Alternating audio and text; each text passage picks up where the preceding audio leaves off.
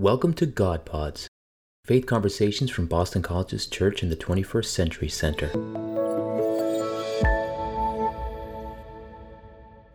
Hi everyone, I'm Karen Kiefer, Director of the Church in the 21st Century Center here at Boston College, and thank you for joining us for this episode of God Pods. We're going to be talking about the Catholic parish, taking a look at the landscape, the trends, some impacts, some ideas, and what's next. And who better to do that with than my friend, Dan Cellucci, who is the CEO of the Catholic Leadership Institute. Dan, I'm so happy you're here to just... Oh, Karen, thanks so much for having me. It's great to be here. I'm honored to be a part of it. Well, before we kind of really get into this conversation, why don't you share a little bit with our listeners and viewers about what you do and what your institute does? Sure. So the Catholic Leadership Institute is coming up on 30 years of service to the church.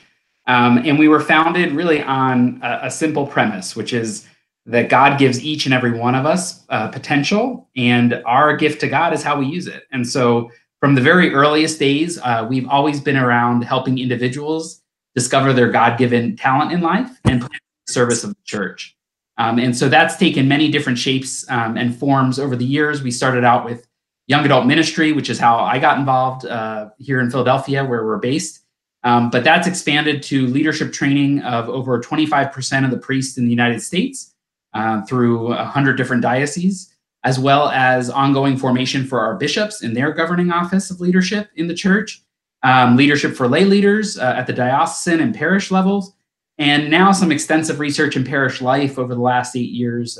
That's pretty exciting. So lots of different chapters in our story and hopefully many more, but it's been a great blessing. I'm just celebrated 15 years with the apostolate this February. So it's been a great ride and a wonderful blessing to see the church in so many different corners and so many different aspects. Wow, that's fantastic. You know, for the Institute, that would require a lot of forecasting too, kind of really looking ahead and really taking stock of not only where the parish is, but where is it going so that you can meet the needs and help them. Yeah, no, praise God. We have always prayed a lot as an apostolate and also relied on the wisdom and leaders in the church and beyond. And so we've always been really blessed to be listening to what the Spirit is asking of us and then kind of testing that in the marketplace. And so whether it's our ongoing leadership formation work with our priests or with our bishops, it's always kind of been like right at the edge of, is this something we should do or nobody has ever done before? And again, thank God it's worked out and hopefully has borne fruit for the church. So, but it does require really paying attention to the signs of the times and discerning that and making sure that we're providing the right level of support at the right time. Speaking of signs of the times, we're speaking in the midst of the pandemic, and the parish looks very different right now, and we're going to get to that a little bit later. But let's look back and let's look at the landscape of the Catholic parish, and then if you could dig into a little bit of trends and like things that you see happening, and unpack some of the impacts. Yeah, there's I would say, Karen, there's probably 3 or 4 big things that I think everybody probably knows, but also should kind of know maybe a little bit deeper, and that we're certainly seeing. The first thing is, and I think this pandemic is an eye opener on this first one.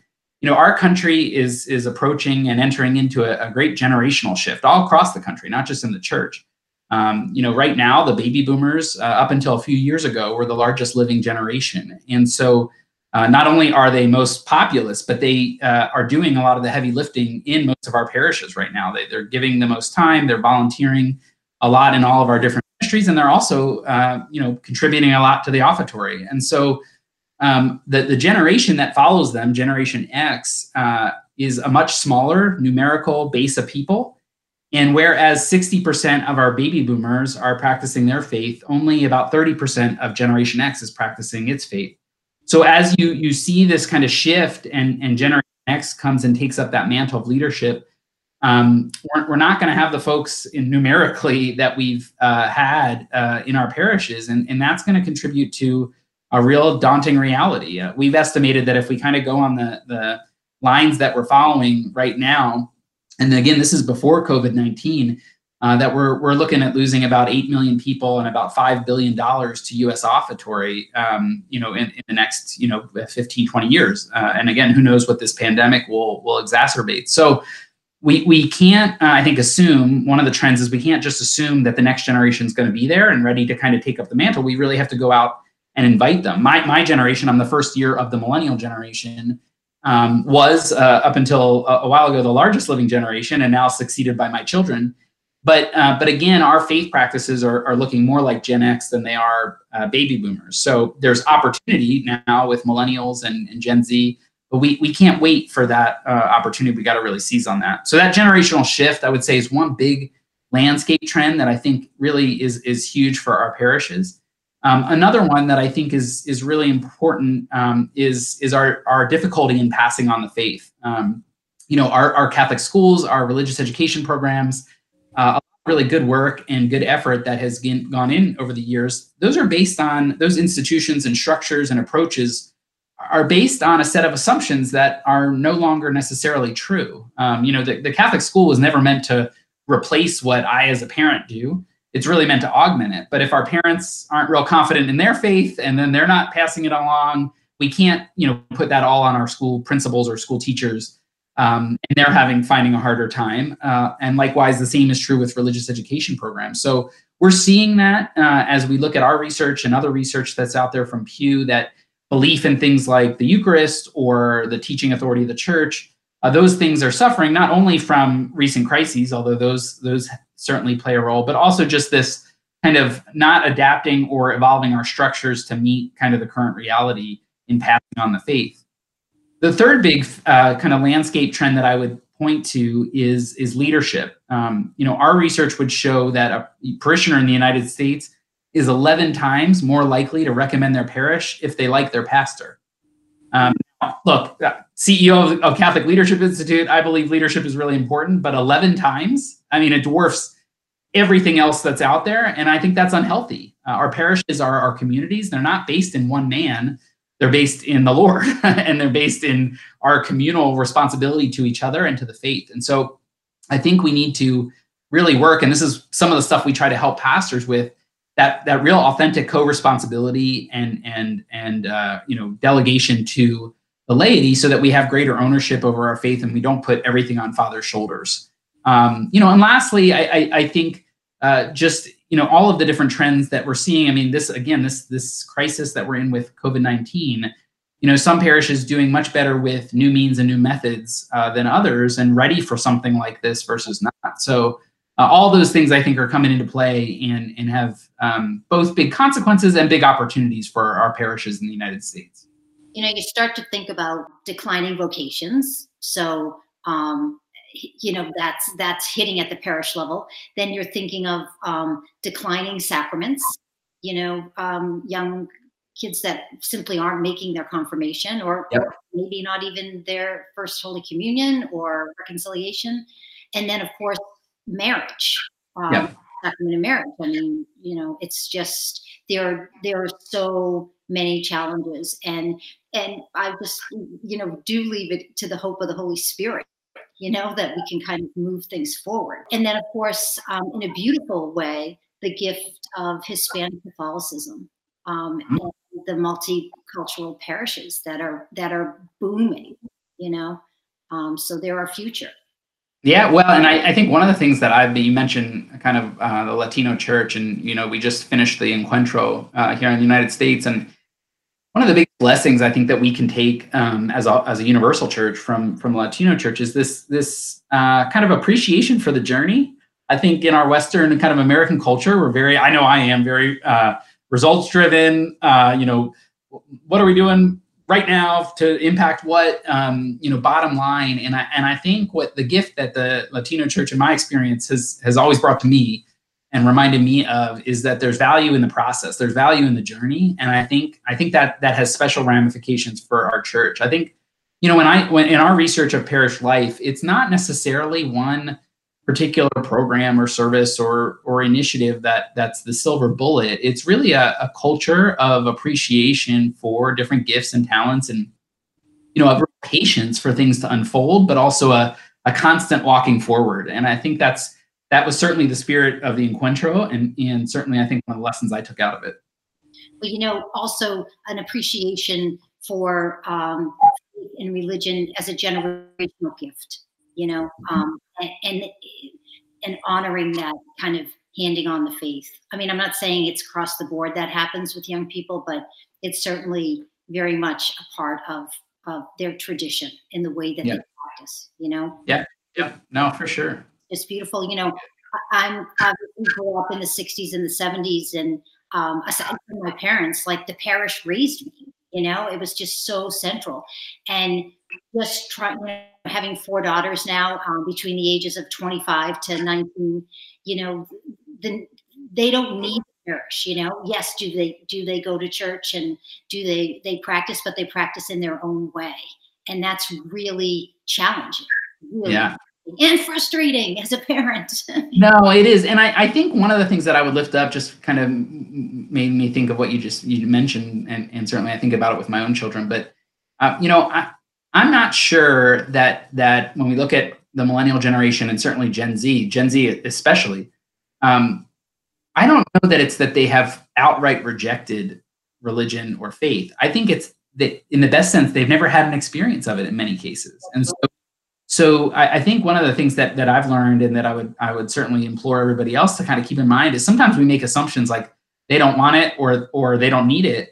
They might not even know what it is. And so they're not necessarily making a conscious decision to move away from it. They've just, either their parents or down the line, it just hasn't been passed on and talked about. And my parents sent me to a Catholic school. They brought us to Mass every Sunday, but I would say, I think we didn't really talk about it as much as a family. It wasn't that, it was kind of a part of Sunday, and we did it, and it happened. And I was blessed, though. I had grandparents who did talk about it. I think when I look at some of the variables for me, as opposed to maybe some of my friends, I really do point to my grandparents kind of really articulating and making it more an everyday part of life, that I could appreciate it and yearn for it. I do think also we'll talk more about COVID-19, but I think there might be a moment for us to reclaim that a bit in this global crisis. So. Yeah, let us hope.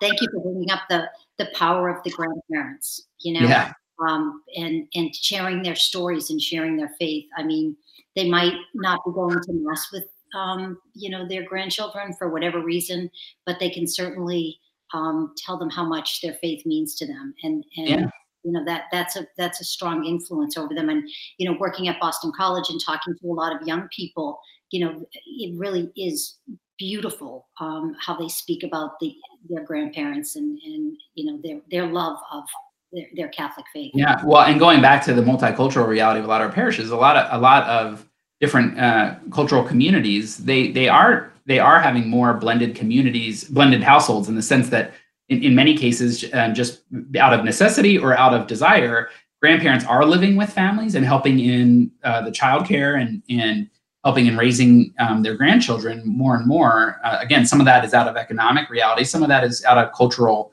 appreciation for grandparents. And I think you see in those communities that continued fostering of the faith and a really important role for grandparents that I think we can all lift up. Going back to your comment about the generational shift, and then also maybe some young people haven't grown up with the tradition. I mentioned my oldest is 25, and she was just making her first communion when the sexual abuse crisis broke in Boston. Yep. It's just unbelievable to see how many families just, disappeared from the pews, and to your point, they didn't grow up with it. So right.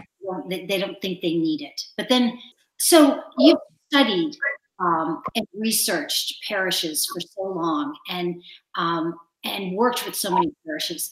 Like, what makes an effective parish? Yeah. Good question. Well, and I'm sure there's a lot of people over my pay grade who could answer this better, but I think we have been on this quest to try to isolate some of the things, because what's interesting is our research, our formal research, I would say certainly we have 30 years of anecdotal or field research that we would point to, but our formal research began about 8 years ago, and I think to date now we have one of the studies on parish life, probably in the country, maybe even in the world. We have over 1,000 parishes that we've surveyed parishioners, almost 250,000 parishioners in the United States and Canada. And so 30 some different dioceses now. And we asked parishioners about their feelings toward the parish and what's helping them engage with the parish. But we also ask about where the parishioner is in their faith life, so we can get a sense of who's responding. It's translated into 12 different languages. So we're getting a really wide swatch of who's coming to Mass. We've been on this quest because what's been interesting to us is that while we have these downward trajectories on the parish landscape in the aggregate, we've seen certain parishes kind of bucking those trends. And so it's obviously asked us to kind of answer, why is that? And what's making those parishes stand out? So we've done kind of a deep dive on the parishes that have really risen to the surface. And we uncovered kind of 4 key factors that we're still really digging into, but I think make sense intuitively. They are true in these parishes. They look a little different in all these parishes, but I think these 4 factors are really what keep coming up. And so, number one, I think fundamentally these parishes recognize that even the people in the pews who are coming are not all at the same place. We can't just take for granted that because somebody's coming to Mass on Sunday, that means they're kind of all in, they're ready to go, we can count on them for anything. And I think they really have an intentionality with which they view the people in the pews. And so they have kind of a segmented strategy toward how they help people grow in the faith. They really see people in different segments, and they really focus on, in all of their efforts, in the way they staff, in the way they do programming, in the way they do outreach and evangelization. They have kind of different entry points. Okay. They meet people where they're at, and then they help them take that next step. But it's kind of a shared understanding of looking at your community and really being in touch with where they are, who they are, and what they need, and not just kind of a one-size-fits-all or throwing spaghetti at the wall. Now, that's hard to do for parishes because really hard to do. It takes a lot of thought. It takes a lot of sophistication. But we've also seen it kind of, it's not necessarily always so formal or technical. Sometimes it's like an intuition that has kind of, it's really important though, because I think that's a gospel message, is kind of meet people where they're at, right, and move them along the journey, right? But that takes time. It does, and patience is the other thing. That's right, Karen. I mean, you can't, you're not going to have overnight, instant success. And also, it's really a kind of one-to-one ground game where you're really being very mindful of that one-to-one outreach. So, but that's huge. That's been a huge factor. The second big one, which is near and dear to our heart, is a really healthy culture of shared leadership. And so, certainly, the pastor has an important role, and he exercises that role, and he understands that role. But he shares that role, responsibly and authentically. And so, whether it's, if he's blessed to have a big professional staff, great. But even if he's not, he gives the same care to those key volunteers and key collaborators of really pouring into them, supporting them, being behind them, and forming them in a shared vision for this community, and then stating and articulating that vision for the future. So a lot of the work we do is helping parishes really articulate that and set some goals for the long term, so that they can kind of move toward that and see progress. So that shared leadership is a really big one. The third one is excellent and intentional celebration of the Sunday Mass, of the weekend experience, right? Hymns, homilies, hospitality. You're going to gather 90% of your people who are coming on those opportunities, hopefully, in any given weekend. And you want to make sure you put your best foot forward, not only for customer relations, but also because we say it's the most important thing we do as Catholics. So why wouldn't we put our best foot forward? And so certainly that's preaching and father or deacon preparation for that. Certainly that's the hospitality, and not just having a welcoming committee, but again, a real culture of hospitality. And then, quality music. And we haven't seen just one style of worship that is, again, the answer. What we've seen is, regardless of the style, it's done well, it's done intentionally, and everybody knows what they're doing. And it's, as I said, it's kind of, they put all their eggs in that basket in some ways to make sure that it's a really quality experience. The last factor, I think, is the hardest for us to get our hands around as Catholics, and it has the most, I think, also diversity in what we've seen parishes, how they've been really creative with it. And that's having this sense of a missionary impulse, like it talks about, which is a realization that, in canon law, a pastor and a parish has care not just for the people who come. We have care for all the souls in the territory. Literally, every single person is our responsibility. That's how we're supposed to look at it. And so we certainly need to feed those who come, but we also always have to have an eye towards those who are not coming and those who we haven't reached yet. And so the parishes that we've seen that are bucking these trends really have a good awareness of where they are located, this time and this place.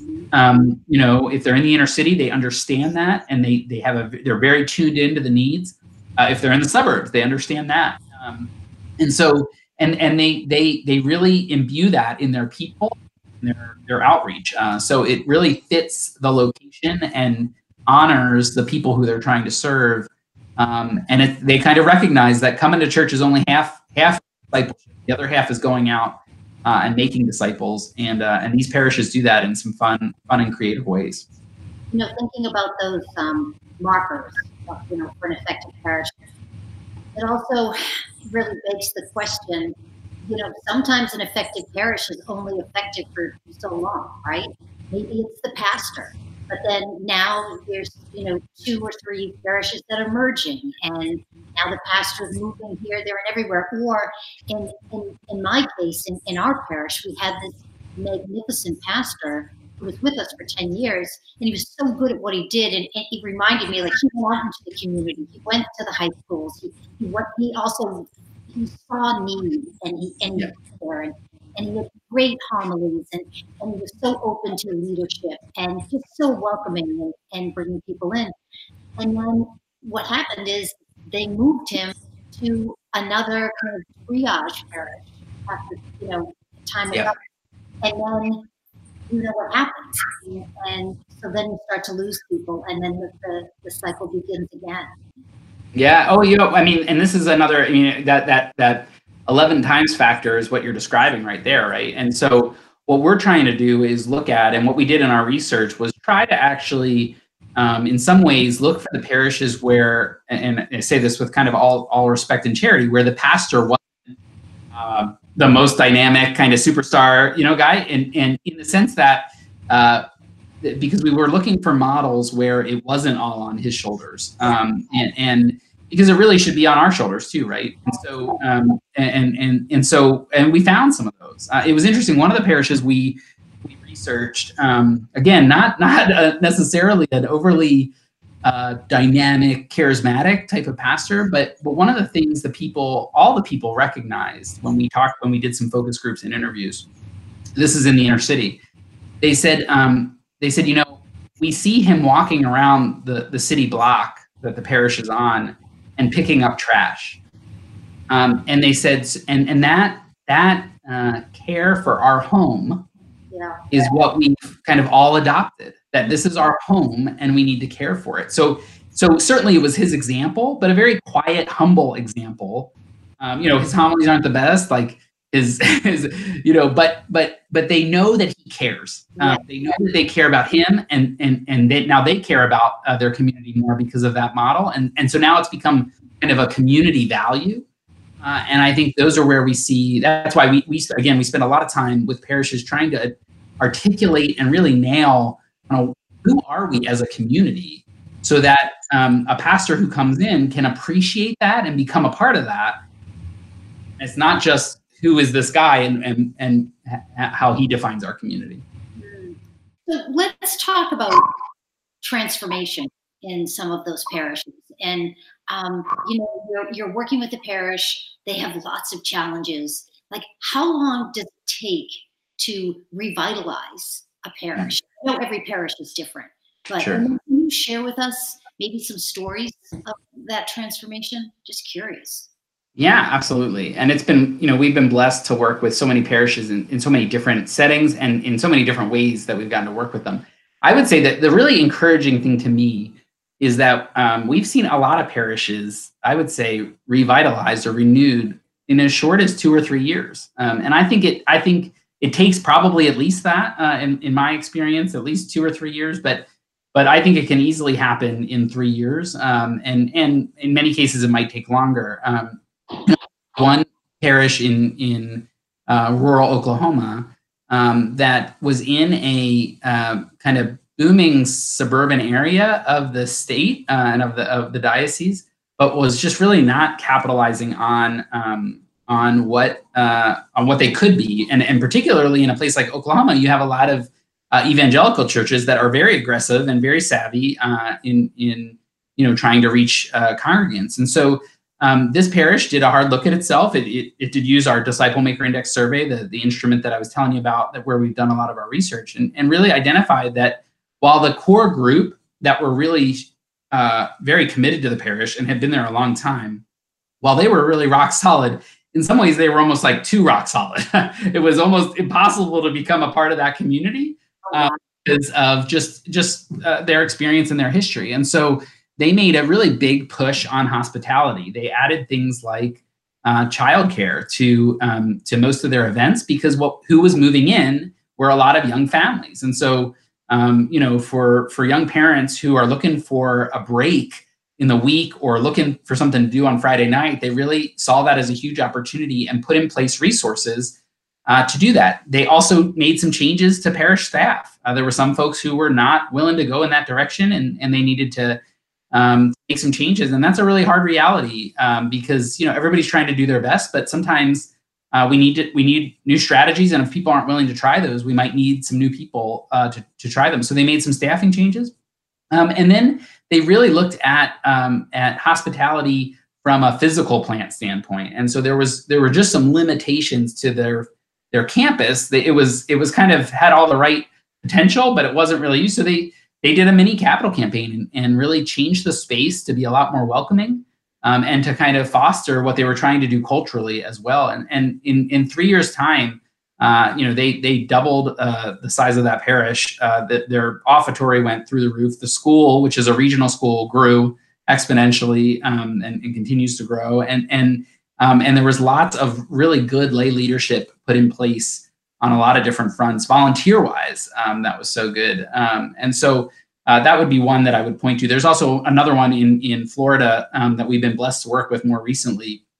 And the pastor really took our envisioning process, our strategic planning process for the parish, and just used it as an opportunity for healing for the parish. They had been through a lot prior to him coming. But what he did was he really rooted their strategic planning process in listening and in praying and imbuing in the culture of the parish this idea that this is a journey and that we all got to be on it together and we all got to pray together and we all got to listen to each other. And we've seen double-digit growth in their mass attendance and their offertory in the last two years. So it's amazing to me. One of the things that kind of both excites me and frustrates me at the same time is in our Catholic parishes, a little bit goes a long way. And so there's really some, what I would call low-hanging fruit of things we could do to put in place. Simple things like, Karen, and I'm sure you've heard this, but like a young couple calls your parish office looking to get married. And in most parishes in the United States, what are they greeted with on the other end of that phone? Are you registered, right? And maybe we could start with a nice human response like, congratulations, that's great that you're getting married, right? Yeah, just celebrate the moment, right? And so I think that, sometimes we just lose sight of how those little things go so far in creating a culture or dismantling a culture. I also think about, I try to tell pastors a lot, the most valuable thing they might do in a week are actually funerals. And it's my hope and prayer that they recognize that their care and the parish's care of those folks during that difficult moment is just so important to somebody's experience of the faith, right? Going back to what you said about young families and investing, in the care of young families. Think about it. You have a young family in the pew. They have 1 or 2 children. So you ask what their needs are, and they become part of the community. Think about it. Down the road, maybe their kids end up going to Catholic school. They're going to make their first communion, their first reconciliation, their confirmation. Maybe they'll, as young adults, they'll end up, teaching, catechism, whatever. But that is such an important thing to do. Invest. And picking up on the hospitality that that parish in Oklahoma that I was mentioning, they have a little they call it, I think it's like a wiggle card, but it's in their pews, and again, this takes effort and it takes discipline, but every week there's a little card and a little thing of crayons, and it has a nice, very encouraging note to young families, and it has a little kind of very simple kind of this is what we're hearing from God today, and asks the kid to draw a picture right there and to put it in the offertory. Now, it sounds simple, but here's the deal. A, I always forget something for my 3-year-old to do at church. B, that they thought of me and that they want me there. And my screaming 3-year-old goes a long way. Yeah. And there's a role for the 3-year-old to play, or the 6-year-old to play, to do something, to put it in the basket, to have a part in this community from day one. And so, again, these little touches, I think, are just, are what go the distance. And I think we can all do them. I think that's what's exciting about it. It just takes some creativity. We've seen another parish. I know of another parish that sends out kind of happy anniversary cards on anniversary of a baby's baptism, or on the first Holy Communion. And again, the baby's not necessarily reading the card, but the parents are kind of, oh, you've thought of us, and how nice of that. And so I just think those things, that's who we are. That's the type of people that we are as Catholics, and we can do that in so many different ways.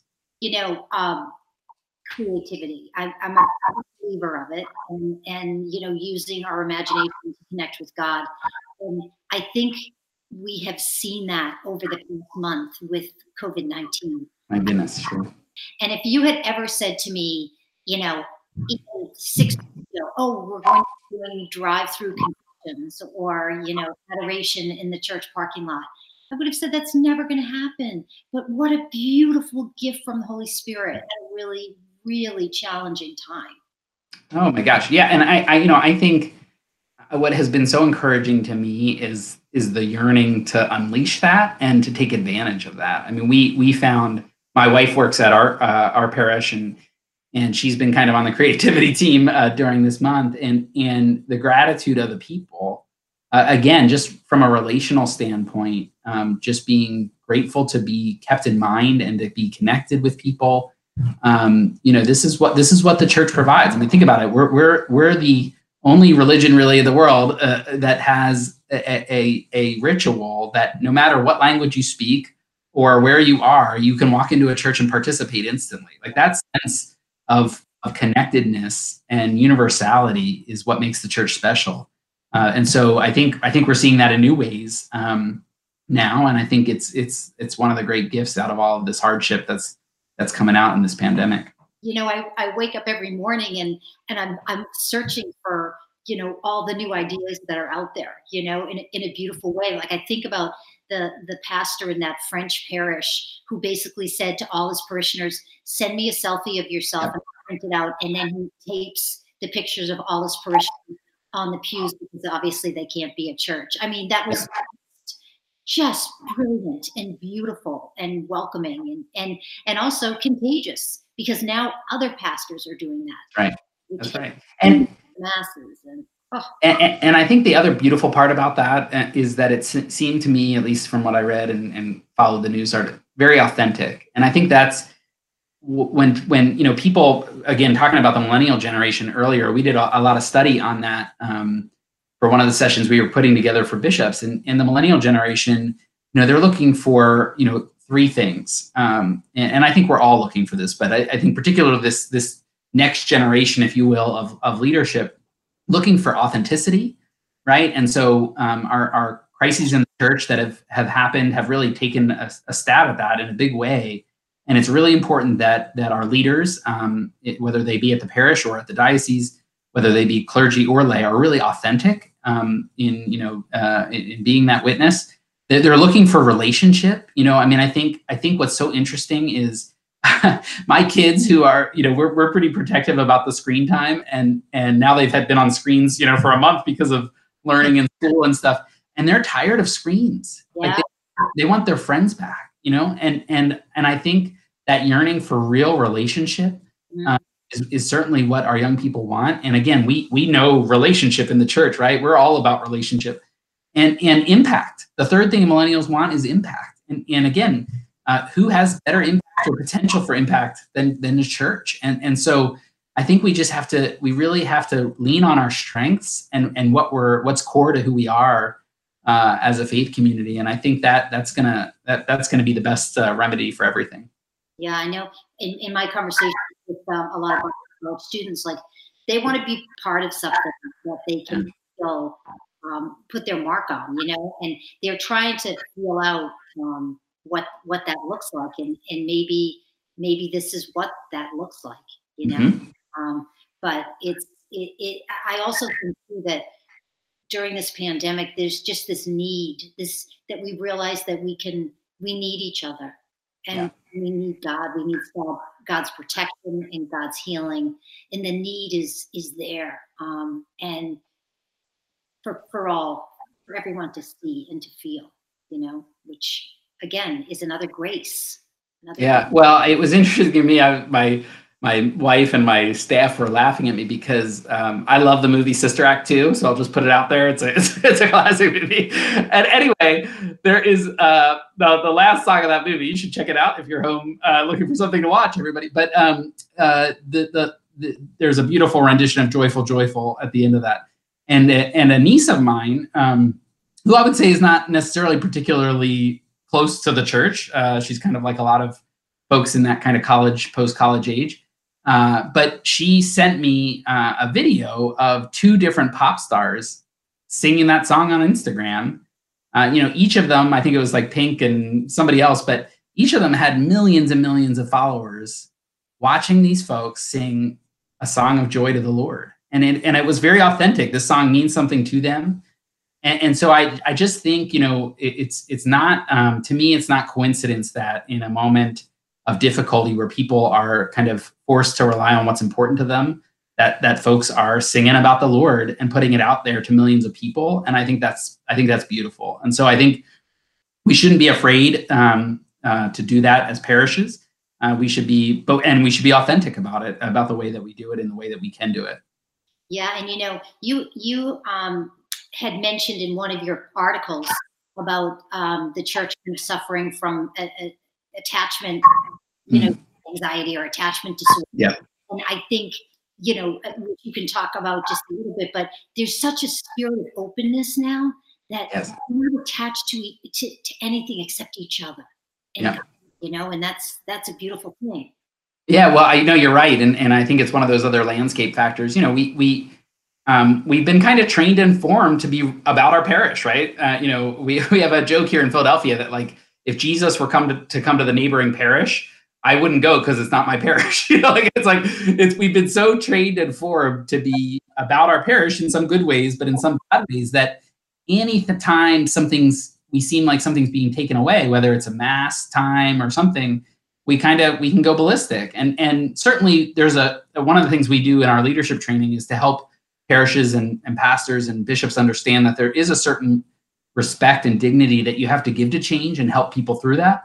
But at the same time, we can't always go about the same way that we've been doing it. And so, think about that. How many parishes would have never thought about changing their mass time schedule? God forbid, And it's like, I would speak for myself, like, I would be grateful for a mass at any time of the day now, and I'll make it work. And I think, what we've seen and had the blessing to see in our work is that, we've been places in the world and even in this country where a Catholic could go 3 weeks without mass. And that's not based on COVID-19. That's based on availability of a priest or geographical distance to travel. And now we're all kind of facing and experiencing that. And I think I hope that we will emerge from that with an appreciation of what is really most core and important. And can we have some more flexibility around the structures that they as Pope Francis says, that they kind of meet the missionary need, and we don't just look at them from a self-preservation or maintenance standpoint. And hopefully too that it'll change the way that people look at prayer, and again being open to what that looks like. And I think back at our parish, Monday nights, there's 6 women that pray the rosary, and now we have these movements online and on Instagram. I think of one Hail Mary at a time, where they're trying to get 1 million people to pray the rosary. Yeah. On social media. How beautiful. I mean, we could do a whole God pod, Dan, just on parish life and social media, but we don't have time for that. But tell us a little bit more too about your project called For More, because I find that fascinating. Yeah. So we, as I said, as we've been doing research in parish life, one of the things we identified, we certainly knew it instinctively, but we kind of proved it statistically, was the importance of the pastor, right? And as I said earlier, while I think that is a unhealthy kind of proportion of emphasis put on one person, even if he is the leader, nonetheless, we can't dispute the fact that decision that a bishop will make is one of the most important decisions as to who he's going to assign where. And not only the decision, Karen, but I think the transition and how we care for both the pastor or the new pastor and the community during times of transition. And so the Lilly Endowment has had a great program out there, Thriving in Ministry, and they had a focus on actually how to support ministers in transition. And so we applied for a grant to try to say, could we look at the way that priest personnel assignments are happening in the Roman Catholic Church and devise a better way or augment that process? Because what we were hearing from bishops and pastors and certainly communities where it doesn't seem like we're using a good system to figure this out.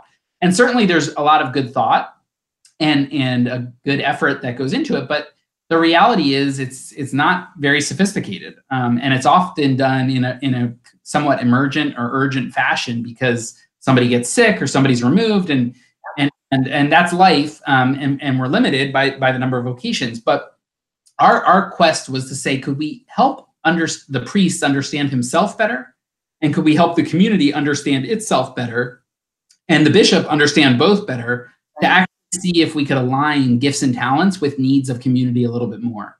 And so we have some brave dioceses piloting it with us, and our goal is to pilot it in 15 different dioceses. We have our first 4 or 5 kind of lined up and undergoing it literally as we speak. And all those priests are going to take an inventory on their gifts and talents and do some reflection about their passions and perspectives on ministry. And then we're doing a deep dive on all the parishes in those dioceses. And then we're building some technology that will help us kind of look at alignment and possibilities, not only to say who might be the best fit for this assignment, but also if Father Dan is going to be moved to St. Mary's, what does Father Dan need by way of support in order to be effective and fruitful in his ministry? And for him to really understand St. Mary's before he gets there, at least in some way. Can we help them? Because what we hear from a lot of pastors is they walk in and they have no information, so they're kind of flying blind. So of course they kind of do things that irk people and get people, freaking out about different things.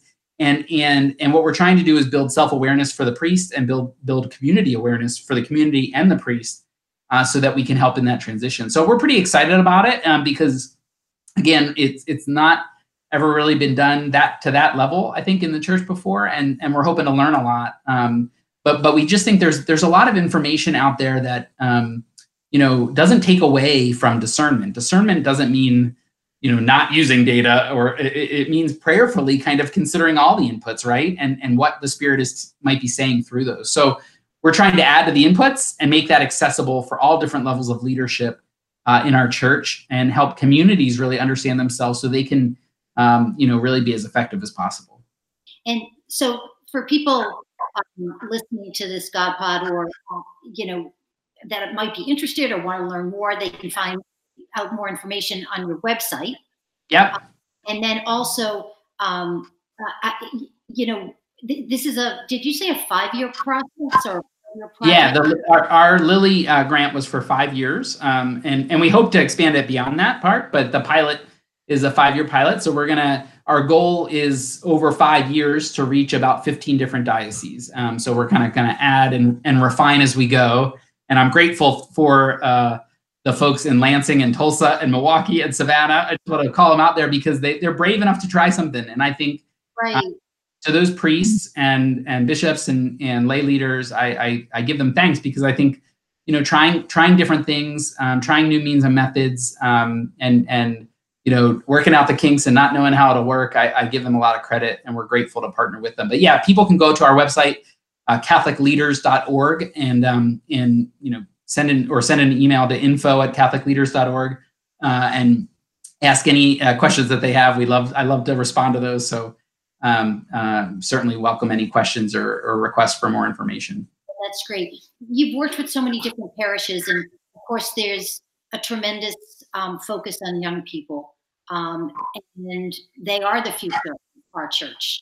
And have you come across any surprises or any programs or anything that parishes are doing for young people that's really working and serving as a catalyst to get them, back into the pews or practicing their faith? Again, just curious. Yeah, it's a good question, because I think I would tell you, Karen, I think we talk about young people a lot. I'm not sure we actually focus on them a lot. and I say that to say, if we look at our Catholic schools or religious education programs, again, a lot of really good people working very hard, but I'm not sure we've adapted those models very much to try to kind of meet learning needs. So I would say the thing that I find that seems to be bearing the most fruit, and I'm looking to get quantitative data on it, but I would say kind of qualitatively, I think family-based formation and catechesis and evangelization, to me, is what makes the difference. And the reason is because our parishes and our schools, as I said earlier, they were never meant to replace the family, right? And so they were always meant to support all of us and our families. And so I think what we have to do is help families be families. And I think part of where the church, the institutional church, falls short sometimes is that we try to make the family like the institution, as opposed to the institution like the family.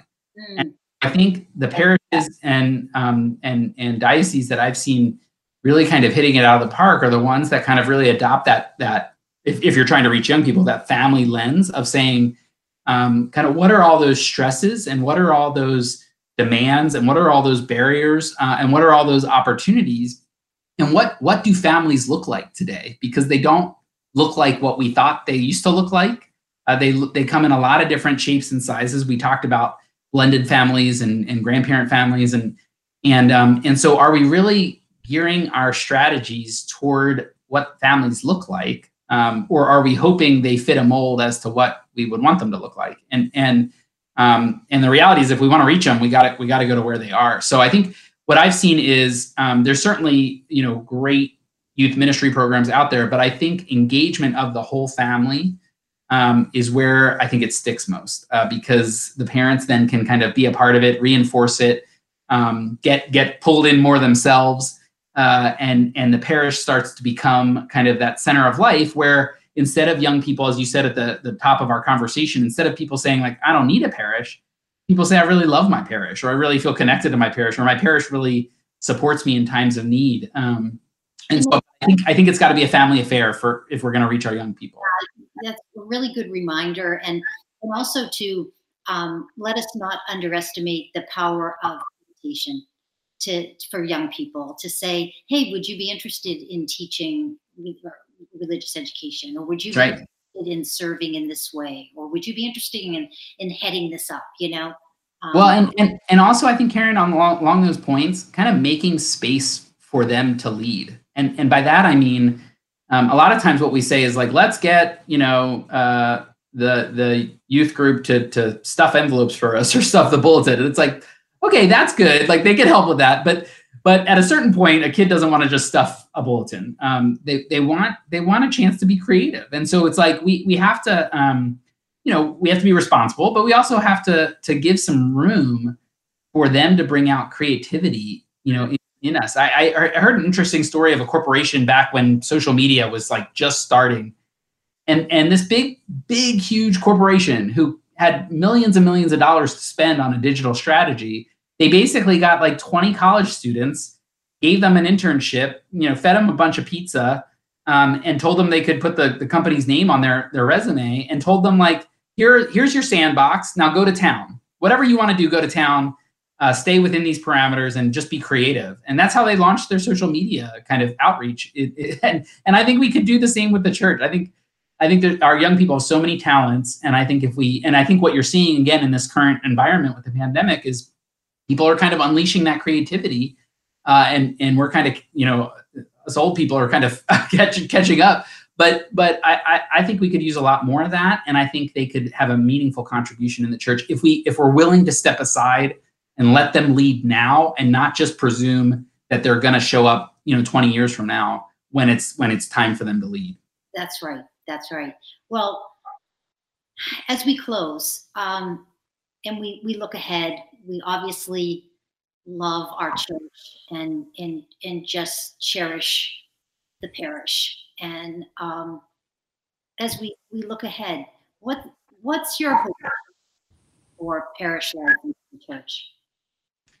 Yeah, that's a good question. I would tell anybody who's listening, and particularly now, that there is no question in my mind from what I see and where I go that the parish landscape is going to look different in the United States in the next decade or so. I think some of those shifts and trend lines that we talked about are going to happen. We can't, it's life. We can't stop all of them. And so I guess what I hope for the church is what the church has already outlined, which is, which I always find interesting, is that in canon law, the parish and the church building aren't connected. They're two separate things. The church building is one chapter of canon law, and the parish is a whole nother, because the parish is the people. The parish is the community. And so what I hope for the church is that we really rally around our parishes, regardless of what might have to happen with some of our church buildings. And as beautiful and wonderful places, sacred places as they are, I think our emphasis really needs to be on who we are to each other and who we are in the Lord. And so I think if we're spending all of our time worrying about the temporal, what happens to our building, what time is the schedule, this building, that facility need, whatever, I think we're missing the opportunity to invest in our community, in our culture, in our prayer life, in our invitations, and in our next generation. And so my hope is that we really understand the wisdom of the church in saying the parish is the community of people, and how we care for each other, and how we invite others to be a part of that community. If that is all about from this current crisis of just being in relationship with each other and how much we need it and appreciate it, I think we'll be a much stronger church, and we'll have much stronger parishes that will be able to sustain those church buildings in the future. Well, I can't thank you enough for this conversation and for all of your work. And we will make sure that we get out the website address, and just know that we're thinking about you and your young family. And as we walk into Holy Week and then the Easter season beyond that, we are all together, even though we're apart. And thank you for all your gifts, Dan. Well, Karen, thank you. And thanks for the work of the center. I mean, I love what you guys put out. It's always thought-provoking articles. I was honored to be included in one of the issues of the magazine, but I'm just grateful to get it and grateful for the thought leadership that you're putting out there. So honored to be a part of it, and also, send the prayers right back to you and your team for a blessed Holy Week at home.